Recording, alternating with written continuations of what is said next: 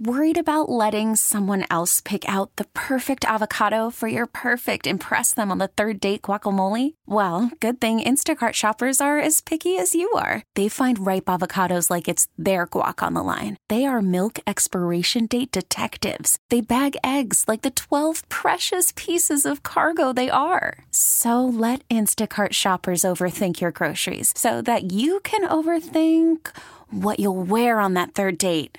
Download the Instacart app to get free delivery on your first 3 orders while supplies last. Minimum $10 per order. Additional terms apply. We really need new phones. T-Mobile will cover the cost of 4 amazing new iPhone 15s, and each line is only $25 a month. New iPhone 15s? It's better over here. Only at T-Mobile, get 4 iPhone 15s on us and 4 lines for $25 per line per month with eligible trade-in when you switch. Minimum of 4 lines for $25 per line per month with autopay discount using debit or bank account. $5 more per line without autopay, plus taxes and fees. Phone fee at 24 monthly bill credits for well-qualified customers. Contact us before canceling account to continue bill credits or credit stop and balance on required finance agreement due. $35 per line connection charge applies. See T-Mobile.com. Welcome to Special Edition, a weekly look at the issues in the news and the personalities shaping the stories. Special Edition is a production of Intercom Communications. I'm Paula Degnan. This week, the Edwardsville Warrior Tree Project, it's World Polio Day, and October is Domestic Violence Awareness Month. We're going to meet Amanda Jaworski. She wrote a book on her experience and the title, A Different Ending. We're also going to start off with Sarah Doggart. She's the education manager at Women's Resource Center and says that the violence does not stop during the pandemic.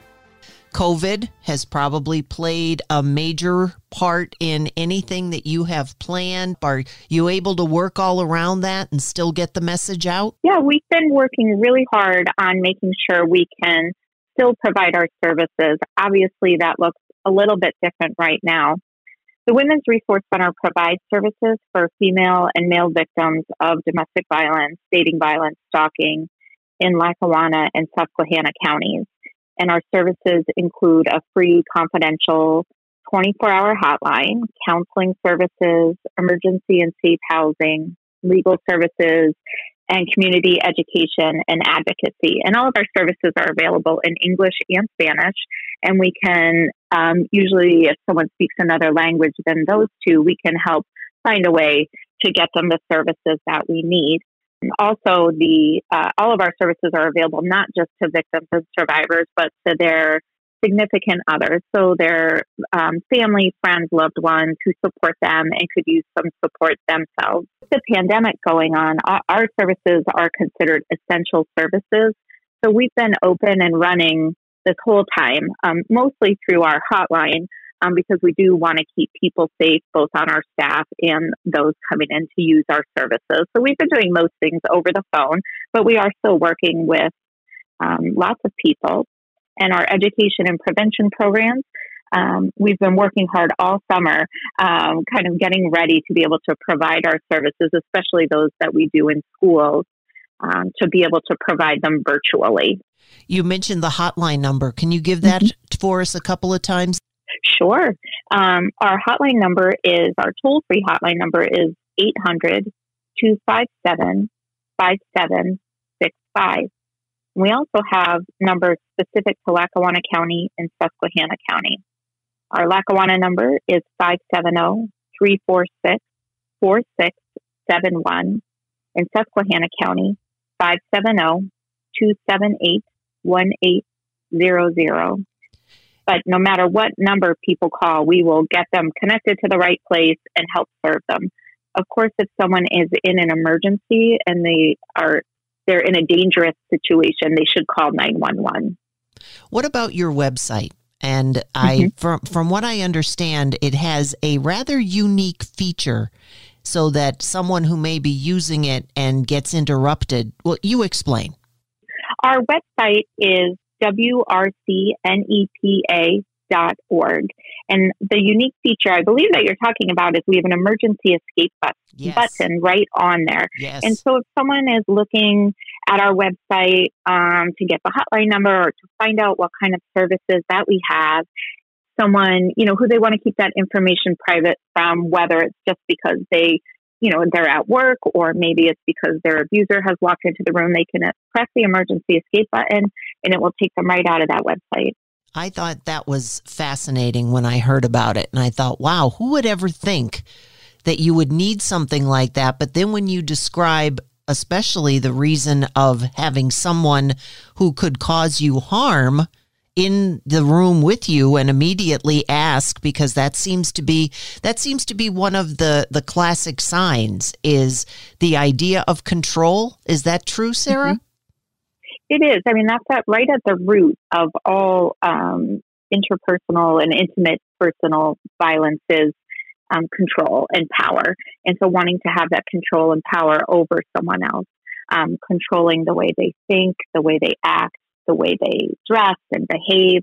And so, oftentimes looking at people's computers or phones and finding, trying to find almost something to blame or pin on them is often a way that someone uses to keep control over someone. How do you get this kind of a message across to younger women? Well, 1 in 4 women and 1 in 7 men will experience domestic violence in their lifetime. So we know that this is a very prevalent issue. And for oftentimes it starts in the teenage years that people start to experience dating violence. We offer a program, it's a prevention program. So it doesn't just raise awareness around issues, but we're really looking to give students skills and resources that they can use going forward in their life. So it's not just about, now I know what the definition of dating violence is, but here's some skills that I can use to identify this, to look for red flags, to help a friend who might either be potentially a victim or might potentially be a perpetrator. And so we give them these skills so that they can stay safe and healthy in their lives. We also give them, work with them on developing healthy relationships. It's interesting because when we ask, young people or even adults to think about healthy relationships in their lives and to think about what they look for in a relationship, how they want to be in a relationship and how they also want to be treated in a relationship. And we find that, a lot of people never really think about that. They never really think about what is it that I want out of a relationship and how do I make sure that I can get that and can be healthy. So we talk with students about what healthy relationships look like and what unhealthy relationships look like. Not all unhealthy relationships are abusive, but when there becomes a pattern of control and coercion, and that certain behaviors are done specifically to sort of maintain that control over someone in a pattern, then it does move towards abusive. Certain behaviors are, I would consider always abusive, maybe physical violence or sexual violence. But there's many types of violence. There's emotional, psychological, financial, in addition to what I think most people commonly think of, which is physical violence. There's lots of ways that this can manifest in someone's life. And we think about domestic violence and we think of it being toward women. But that's not always the case, is it? That's right. Unfortunately, anyone can experience domestic violence. 1 in 4 women and 1 in 7 men will experience domestic violence in their lifetime. And perpetrators can be men or women as well. Do you think that if someone is in a unique kind of a situation where it's not the stereotypical, this is the way we would look at it, that sometimes they are a little bit less to take the opportunity to come forward? There is a lot of stigma around domestic violence. There's many reasons why men and women don't come forward, no matter who the abuser is. Fear, threats, being dependent upon someone. There's also love. Sometimes, someone really loves the person who's abusing them because maybe most of the time they treat them well, but then they have these moments and it's not safe. But, if you've been with a partner for many years, that love is there. For people who perhaps the abuser is, not generally what we would think of. I think most people think of a woman being abused by a man, I think stereotypes, often we think of sort of a weak woman and a very strong man as the abuser. And that's not always the case. This can happen to anyone because it is a bit of a mind game. It really can happen to anyone. This behavior kind of builds up over time. And so, if someone was abusive the first time you met them, you probably wouldn't interact with them again, right? But someone comes across as very wonderful, and then abusive behavior builds over time. If someone is listening, or maybe they've already had the thought in their mind that something like this could be happening to whether it's themselves or someone else, what should they do? Sure. Well, safety is always the main priority. And so people can always call our hotline, even if someone just has a question like, I see my friend in this relationship and I'm concerned about her or him, so I'm really not sure what to do. They can call our hotline and we can help them think through some options that they might have. If someone is concerned that they are in an abusive relationship, that they recognize some of the red flags that are out there, they can also call our hotline when they're in a safe space. Additionally, people can think about what safety means to them. And so, things get complicated when people have children or pets or are dependent upon someone for care in some way. And so there are a lot of subtle layers to thinking about safety, but safety should always be the number one priority. Additionally, we work from an empowerment model. So what that means is that everyone is the expert in their own life. You know what is best for you in a situation. You know what will keep you safe or what will make you happy. And so our job is not to tell people this is what you need to do and this is what's happening to you, but to support people and provide them with resources and help them think through some of their options and help them feel empowered to make decisions for themselves. Because domestic and dating violence involve having your control taken away, we want to give that control and power back to survivors. What do you say to someone who says, why don't you just leave? It's a question that comes up all the time, and sort of embedded in that question is some victim blaming, that people stay in these situations. It can't really be that bad if they're staying in it, but that's just not true. When people ask, why doesn't someone just leave? There's two really important things I'd like to say about that. One is, I would turn that question around to, why is someone abusing?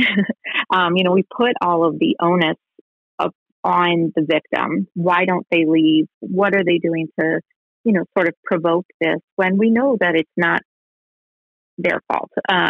We know that it's an abuser needing to have that power and control. And so, really that's the question we should be asking. Why are they abusing someone? But there are many reasons why people stay in these kinds of relationships. Again, love, fear, financial dependency. Some people depend upon someone for medical care. If you have children, that adds, a different layer. This is their, parent or a guardian or someone potentially important in a child's life as well. Also, there's a very real threat to people sometimes when they make a decision to leave or change their relationship.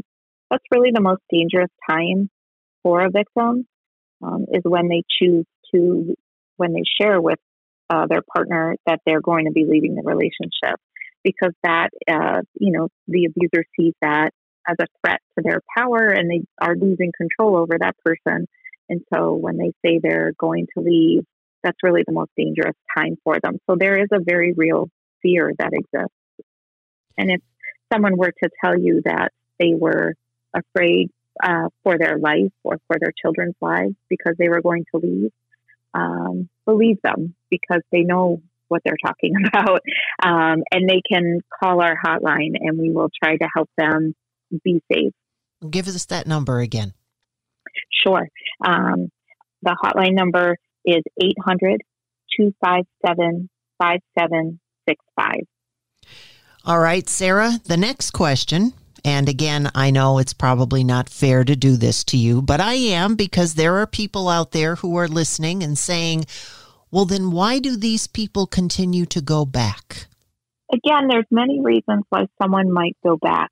Not just reasons, very practical reasons, like that's their home. Maybe that's they have pets who are still in their home, and they, pets are part of a family. Sometimes the abuser will, apologize and say, "I'll never do this again, and I'm really sorry." And then they act really wonderfully for a while, and someone will go back for that reason. So there's emotional reasons, there's very practical reasons why someone might go back. And then again, they may be threatened that if they don't come back, something, bad will happen. So there's many reasons. I would just encourage compassion, empathy, understanding when hearing stories in the news about domestic violence, or hearing stories from family or friends that they may be in, or that they may just be telling you a story about, just to have compassion and empathy for people, and to understand that, when someone is in that situation, they really are doing their best to survive. And I'm glad that I did ask you those questions, because I think that's sometimes what people forget, is that it's very easy to make a judgment when you're not in the situation. The Women's Resource Center is a wonderful place to turn, because sometimes when you think about those things, you think that you're absolutely positively alone, because the other side of that is, I don't want to tell anyone. Yeah. And, I would just encourage people that you're never alone. One tactic that abusers often use is to isolate people, keep them from their family and friends. And, that can build over time to the point that someone really is dependent upon that person for social interaction. But I want you to know that you're never alone. The Women's Resource Center is always here for you, 24 hours a day, to just talk. And you're never actually alone. Anything, Sarah, that you'd like to make sure that you mention here? Two things. One is, I just wanted to talk a second. October is Domestic Violence Awareness Month, and it's just a time, an opportunity to raise awareness on how to recognize domestic violence, support survivors, and what we can all do collectively to prevent it, because it is preventable. One way to show support for Domestic Violence Awareness Month is to wear purple on Thursday, October 22nd. This is a national day of recognizing domestic violence as an issue in our communities. And if anyone would like to participate in that, they can take a photo and tag the Women's Resource Center on Facebook and Instagram and Twitter.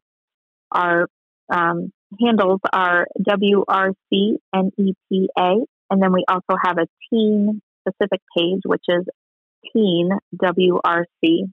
And our social media pages are a great way to stay up to date on events and new programming, as well as to educate yourself and raise awareness on issues of dating and domestic violence. And let everybody know how they can get in touch with you. People can contact the Women's Resource Center on our website, which is WRCNEPA.org. Our website is WRCNEPA.org. Our toll-free hotline, which is 24 hours and confidential, is 1-800-257-5765. And again, that number is available to anyone who needs support around these issues, whether you're a victim or a survivor, whether this has happened to you recently or whether this happened to you many years ago. People still sometimes need support and help, and the effects of domestic violence are long-lasting. So we're here for you, men, women, any adolescents. We're here for you as well. Our social media is WRCNEPA or Teen WRC. Amanda Jaworski's book is based on her experience as a young teen. Why did she choose the title A Different Ending? Well, I went through numerous titles, believe it or not, as I was writing the book. And it seemed writing the whole entire book was easy. Coming up with the title it took me weeks. And when I finally wrote the last page of the book, I was like, a different ending is perfect, because out of all the experiences, I learned that I'm in control of my ending. And of course, that there's a lot of different things that compile into how we decide to live our life and things that affect us. But ultimately, with the support that I had, it just sounded perfect. And it goes along with the story and the meaning and the things that the young woman went through. Can you give us a little bit of your story? So I was a teen mom. I had my daughter. I got pregnant at 17, and I had my daughter when I was 18.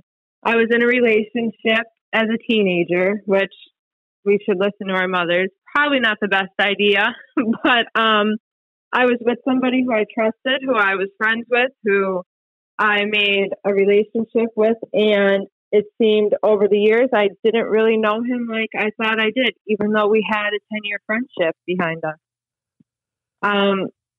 I think when you're so young and you have the responsibility of an infant and learning how to manage bills and a house and just as an adult, period, I think the stress just kind of accumulated on us. And he had different mental illnesses, nothing too severe, but it seemed the worst of anything was the control. And that turned into arguments, and it turned into verbal abuse, and it escalated into even bigger fights a lot of the time that ended out to be a little scary in the end.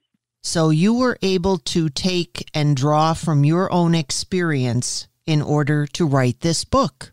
How close is it to your experience? What the woman went through as far as the abuse from the relationship is very close, and the aftermath of leaving the relationship is similar. The ending is fictional.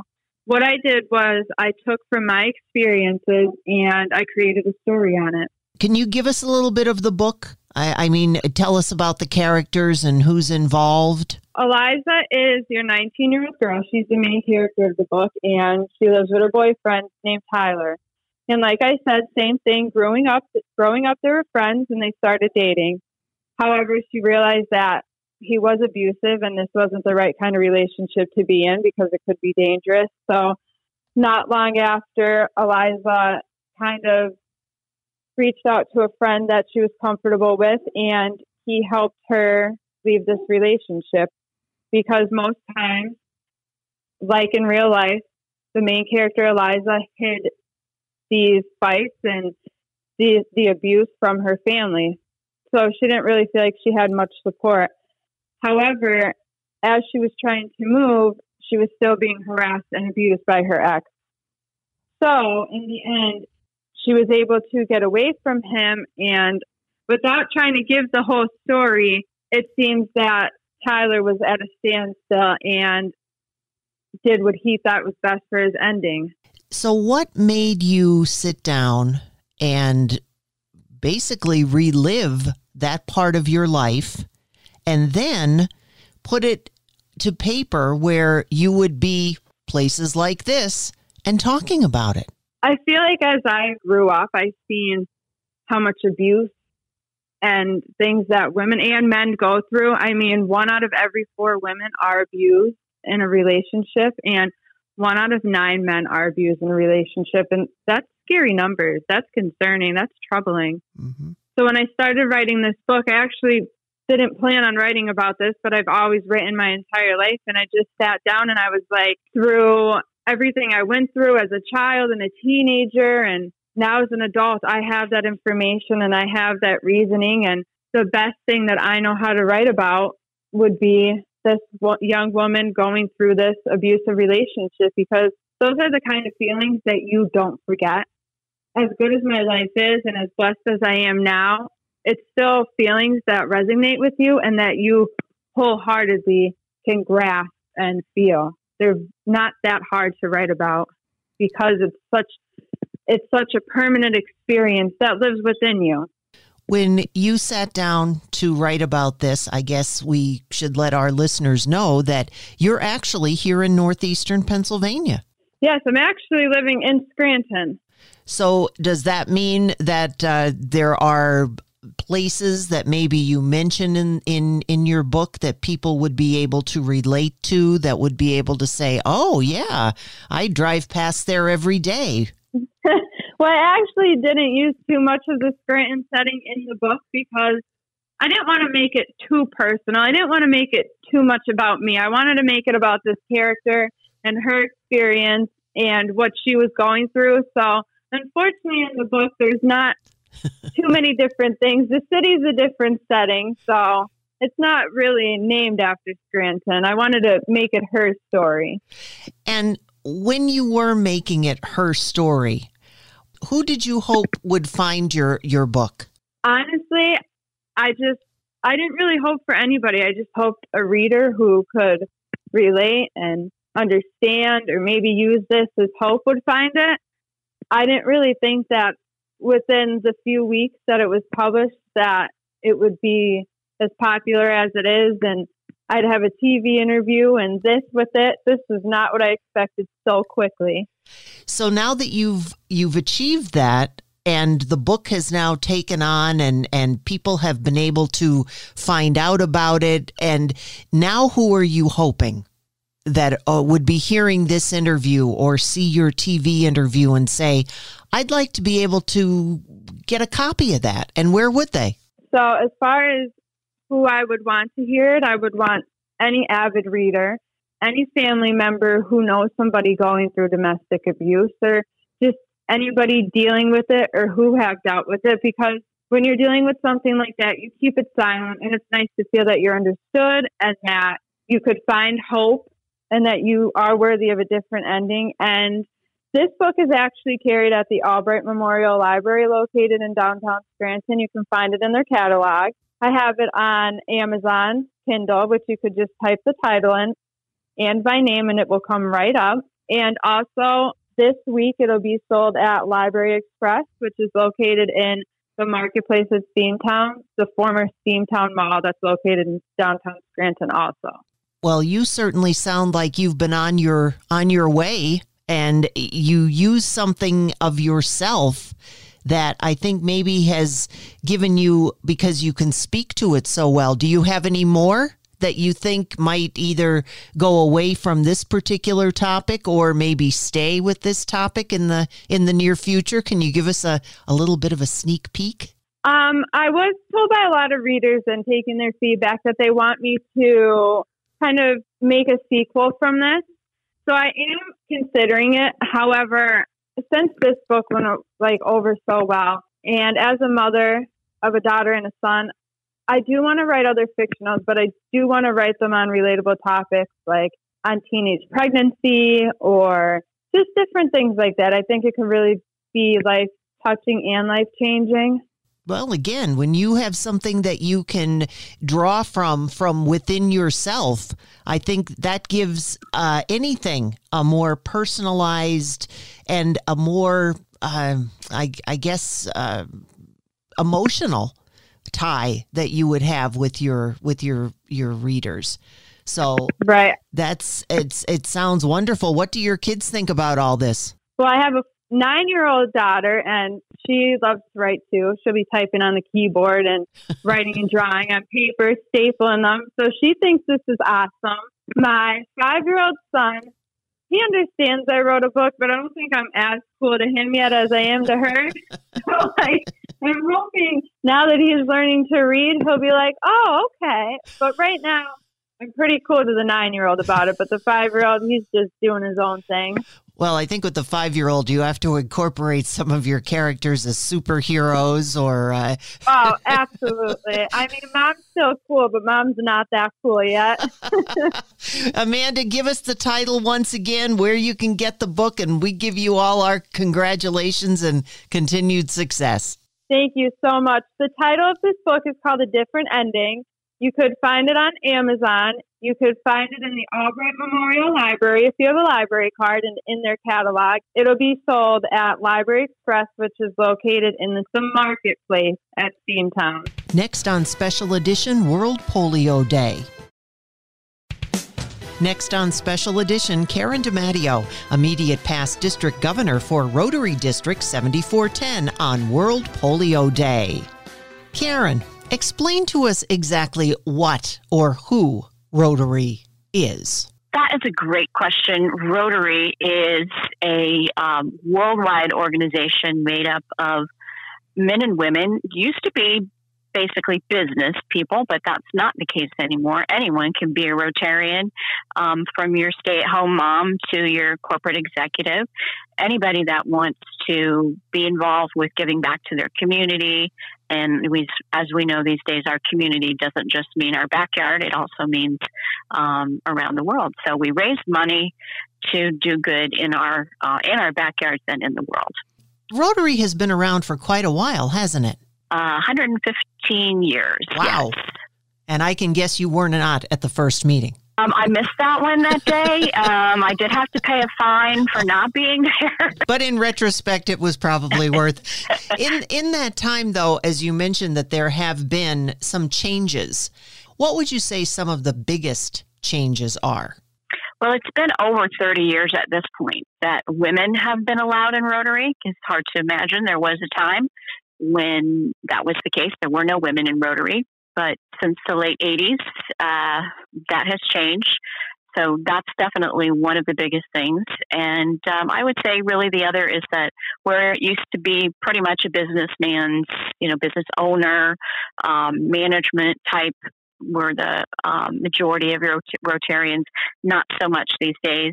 I don't work for anybody. I work for myself. I'm a stay-at-home mom with stay-at-home businesses, and I've been a Rotarian for 11 years. We have a lot of educators, retired educators.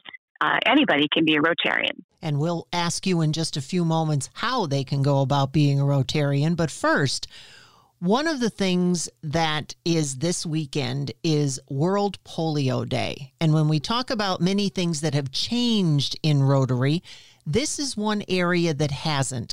Since the late 80s, Rotary has been involved with the eradication efforts to end polio around the world. We actually took this on as a small project originally just to rid polio from the Philippines.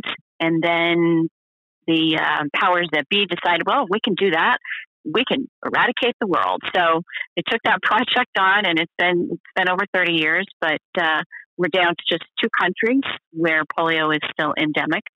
That's Pakistan and Afghanistan at this point. So on the 24th of October it's actually World Polio Day. It's not just about Rotary, it's about all the other organizations. And it's about raising awareness as well as raising funds that, hey, polio still exists and we need to make that not so.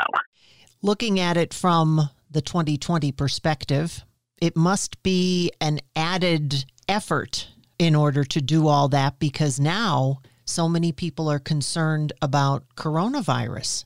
It's a very interesting question, and I actually just came from my Rotary meeting before getting on this call, and that was exactly the topic of our presentation today, was the similarities between the two.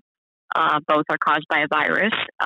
When the coronavirus hit, all of our efforts had to stop because we do continually immunize children in the countries that are still at risk, not just Pakistan and Afghanistan, but other countries where the virus could easily come back until it's completely eradicated.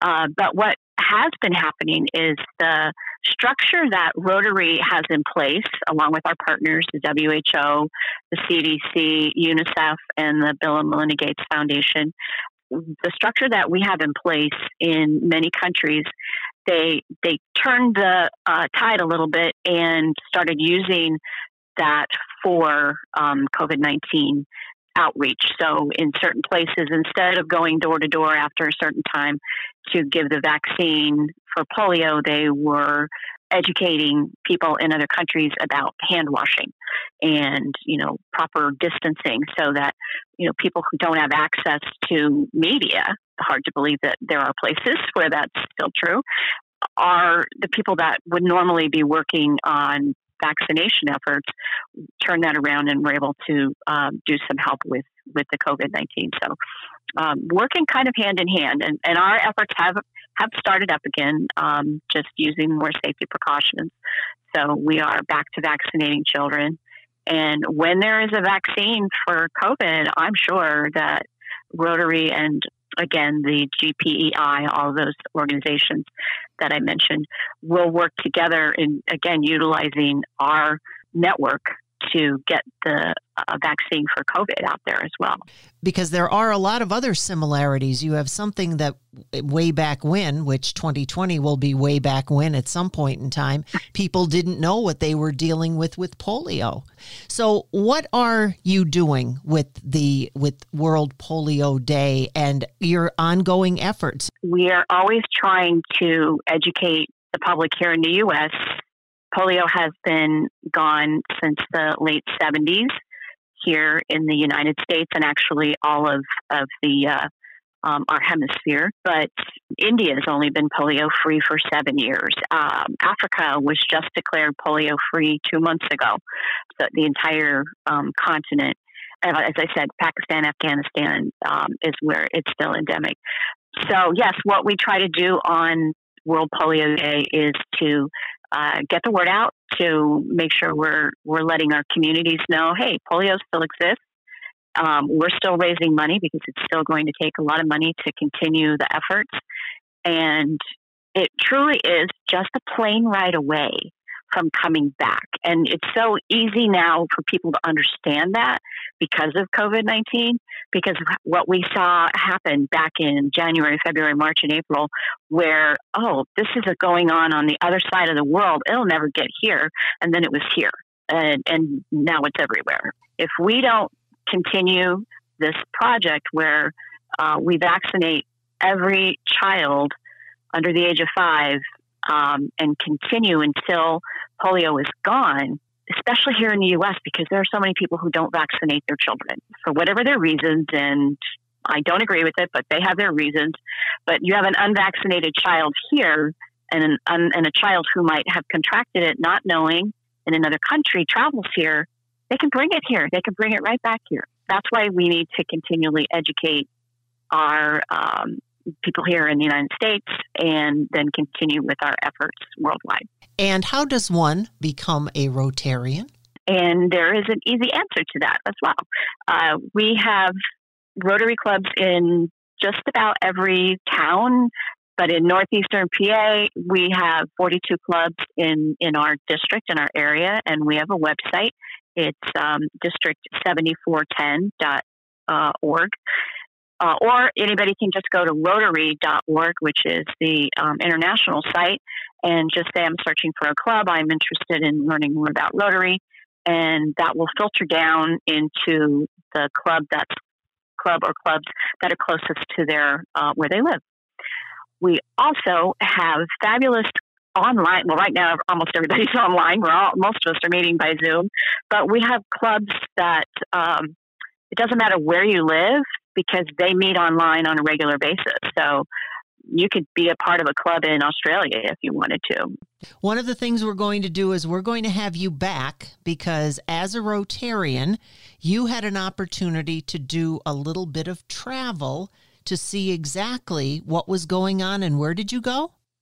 I traveled to India back in January. And that must have been quite an experience. It truly was. It truly was. Just to see not only the country and the dichotomy of the classes and the the splendor and the beauty next to the ugly and the dirty and the massive amount of people, and then to end it with actually taking part in a national immunization effort to give the polio vaccine to children. So it was quite an experience. Thank you, Karen, and we're looking forward to you joining us again on Special Edition. Don't go away. The Edwardsville Warrior Tree Project is next. Welcome back to Special Edition. Oh, what wonderful things moms can do. Karen DeClette is one of those involved with the Edwardsville Warrior Tree Project, and it's their 7th year honoring veterans. I started this thing in 2014. My son was in the Marine Corps. He joined in 2012, and there were a few Christmases he was able to come home for Christmas, and other Christmases he couldn't come home, and neither could his brothers. So I made a Christmas tree at home honoring those who couldn't come home for the holidays just from his unit and his basic training and everything. And it became a big hit online because I posted pictures online to play to tag your Marines because he'd be home for Christmas. It became a huge hit. And before I knew it, the Marines I had on the tree were contacting me, asking me to add their brothers and asking me to add other members in other branches. So I started having sailors and airmen and soldiers and Marines all on this little 3-foot tree. And in your house? I made a comment. Yeah, at my house. At my house. I had over 300 names on a 3-foot tree. And I made a comment on Facebook. I said, Mama needs a bigger tree. And someone told me, they suggested, why don't you go down to Edwardsville City Council and see what you can do? And the rest is history. Now I got a bigger tree. 300 names just in that time span. You did it, and now it's its 7th year. 7th year of it being out there, that we've been lighting up the tree every year, decorating it, having a veteran from the audience light the tree. We always surprise someone. It's about them. It's not about me. It's about our veterans and our service members who can't always make it home for the holidays. And that's what this tree is about, is what it represents. It still takes Mom to get everything together. Oh, I guess I put it together, yes, but it's not my tree. It's their tree. I never served, so. Well, I thank you for your service, because this is quite the project. Now, when is this event? And it's a little bit different this year. We usually have it a whole weekend, but this year, because of the pandemic, we're going to do it all in one day. We're doing it on Sunday, November 22nd from 12 till 3 o'clock. Masks will be required. We'll have hand sanitizer stations, and we'll be practicing social distancing at the event. So that's how we're going to do it this year. It's going to be a little bit smaller, I think, than usual, but it kind of has to be because of COVID. Where is it? This is in Edwardsville, Pennsylvania. It's at Veterans Park right on Main Street here. It's on the corner of Main and Church Street. See our tree right in the center of the park. The Black Diamond American Legion. You're going to have Santa. What else? Give us the rundown. Well, we have Black Diamond American Legion. They're going to be doing where they're going to raise the flag for us and do the Pledge of Allegiance and everything. Then we have American Legion Post 655 in Larksville. They're coming, and they're going to be doing the Honor Guard. They're going to be doing the 21-gun salute, playing tap. The recruiters that come down from Army, Navy, Air Force, and Marines. One lucky recruiter, we don't know who yet this year, is going to play Sergeant Santa for us like he always does. We're hoping that we still get a fire truck for him to arrive in. If we have a parade this year, it's going to be just a small parade. We're just following what the Veterans Day, the Wyoming Valley Veterans Day Parade is doing. You are having a guest speaker. Theme this year is coronavirus and the military, how it affects the military these days, from care packages to whether or not they can deploy to certain countries, if it's making their deployments longer, however it affects our men and women overseas. He is Lucius Washington, the commander of AMVET Post 59. He's going to be our guest speaker this year. Well, that's a very appropriate topic, as you said, even as far as care packages, because with the holidays, that's what people are waiting for. We're going to be looking further into it so that we are better informed, so that we can let everyone know at the lighting ceremony itself. This is about all of our local heroes. You know, on the Warrior Tree, on the Edwardsville Warrior Tree, we don't actually have names on the stars. Instead, what we do is there's 400 stars on the tree approximately that were all painted by State Street School students, elementary grades 3 to 5. They're tearjerkers, some of them. They'll have flags and "We love soldiers" and "Thank you for your service" and "USA," "God bless America" on these stars. One had veteran misspelled. It was so cute. But on one side of the stars, what the children painted, And on the back of the stars, we have solid colors. We have red, white, blue, gold, or black. And each one, instead of representing a certain particular person, it represents whether they are retired or reserves, that would be the red stars, or whether they're they just did their 4 years and got out, they're veterans. The white stars represent those who are wounded in action. The blue stars represent service stars, represent those who are deployed in combat or overseas or active duty. And those are gold stars. They represent those who were killed in action. And black stars represent our POWs and MIAs. That just gives me chills. A lot of thought went into this tree, and we really wanted to be as close, because we're not military ourselves, the moms who run this tree, but we asked a few veterans, is this appropriate to have these colors? They loved the idea. They said it was perfect. That's how it is. And we just love the idea. It seems to work. All branches are represented, and all levels of service are also represented. Who makes up your committee? That would be a bunch of us Marine moms. Mary Harkenreeder, she's my vice president. Then I have Rachel Holsizer. She's our treasurer and co-founder. And I have Diane Kalman. She's another local Marine mom. She does a lot of the community work for us. My husband, who's our maintenance man, basically, he does all the heavy lifting that needs to be done. What's his name? My husband's name is Seferino Desplat. We call him Steph for short. Yeah. And you say you do other things. What other things are you involved with aside from the Edwardsville Warrior Tree? Well, we'll do a little bit of fundraising on the side. We'll have a dart tournament once a year, which had to be canceled this year, by the way, because of COVID. The fundraising, we'll have a basket raffle or 50-50 raffles at the events that we have. All that money that we collect there, we then turn it around and donate it out to local veteran charities or veteran charities that we're aware of that do great work. We went shopping, actually, for AMVETS Post 59, the commander, Lucius Washington. He does a lot of work with homeless veterans, collecting clothing and winter blankets and everything. We just had a blanket drive back in January this year. It was a huge success. So we actually don't have to do a blanket drive again this year so far, because he's still handing out blankets that we got from January. That's great. He has a basement full over at AMVET. We were just there the other day, and it's emptying pretty quickly now that the weather's starting to turn. They are looking for hygiene items right now. Soap, toothpaste, toothbrushes, deodorant, things of that nature that they want to donate. They can get in touch with AMVETS Post 59 in Hanover Township. Anything else that you have that you're involved with? We're always looking for new things that we can do, new places we can donate to.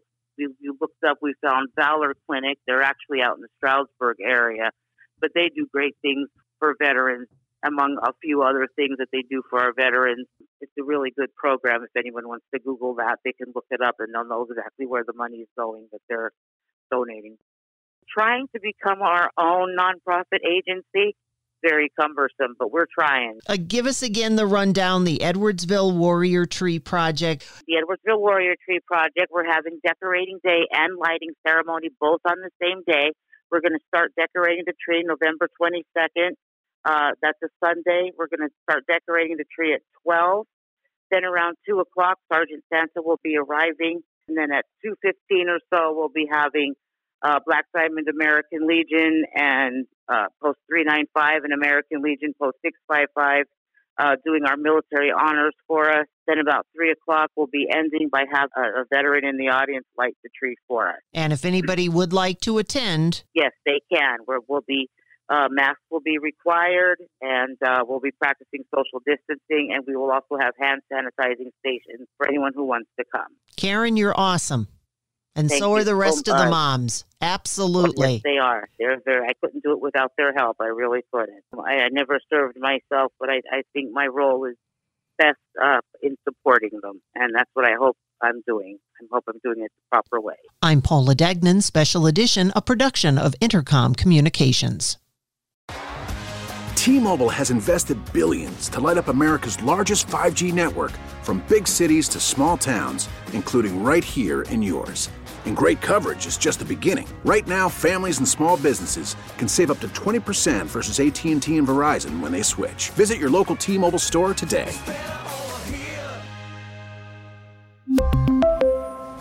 Plan savings with 3 lines of T-Mobile Essentials versus comparable available plans. Plan features and taxes and fees may vary.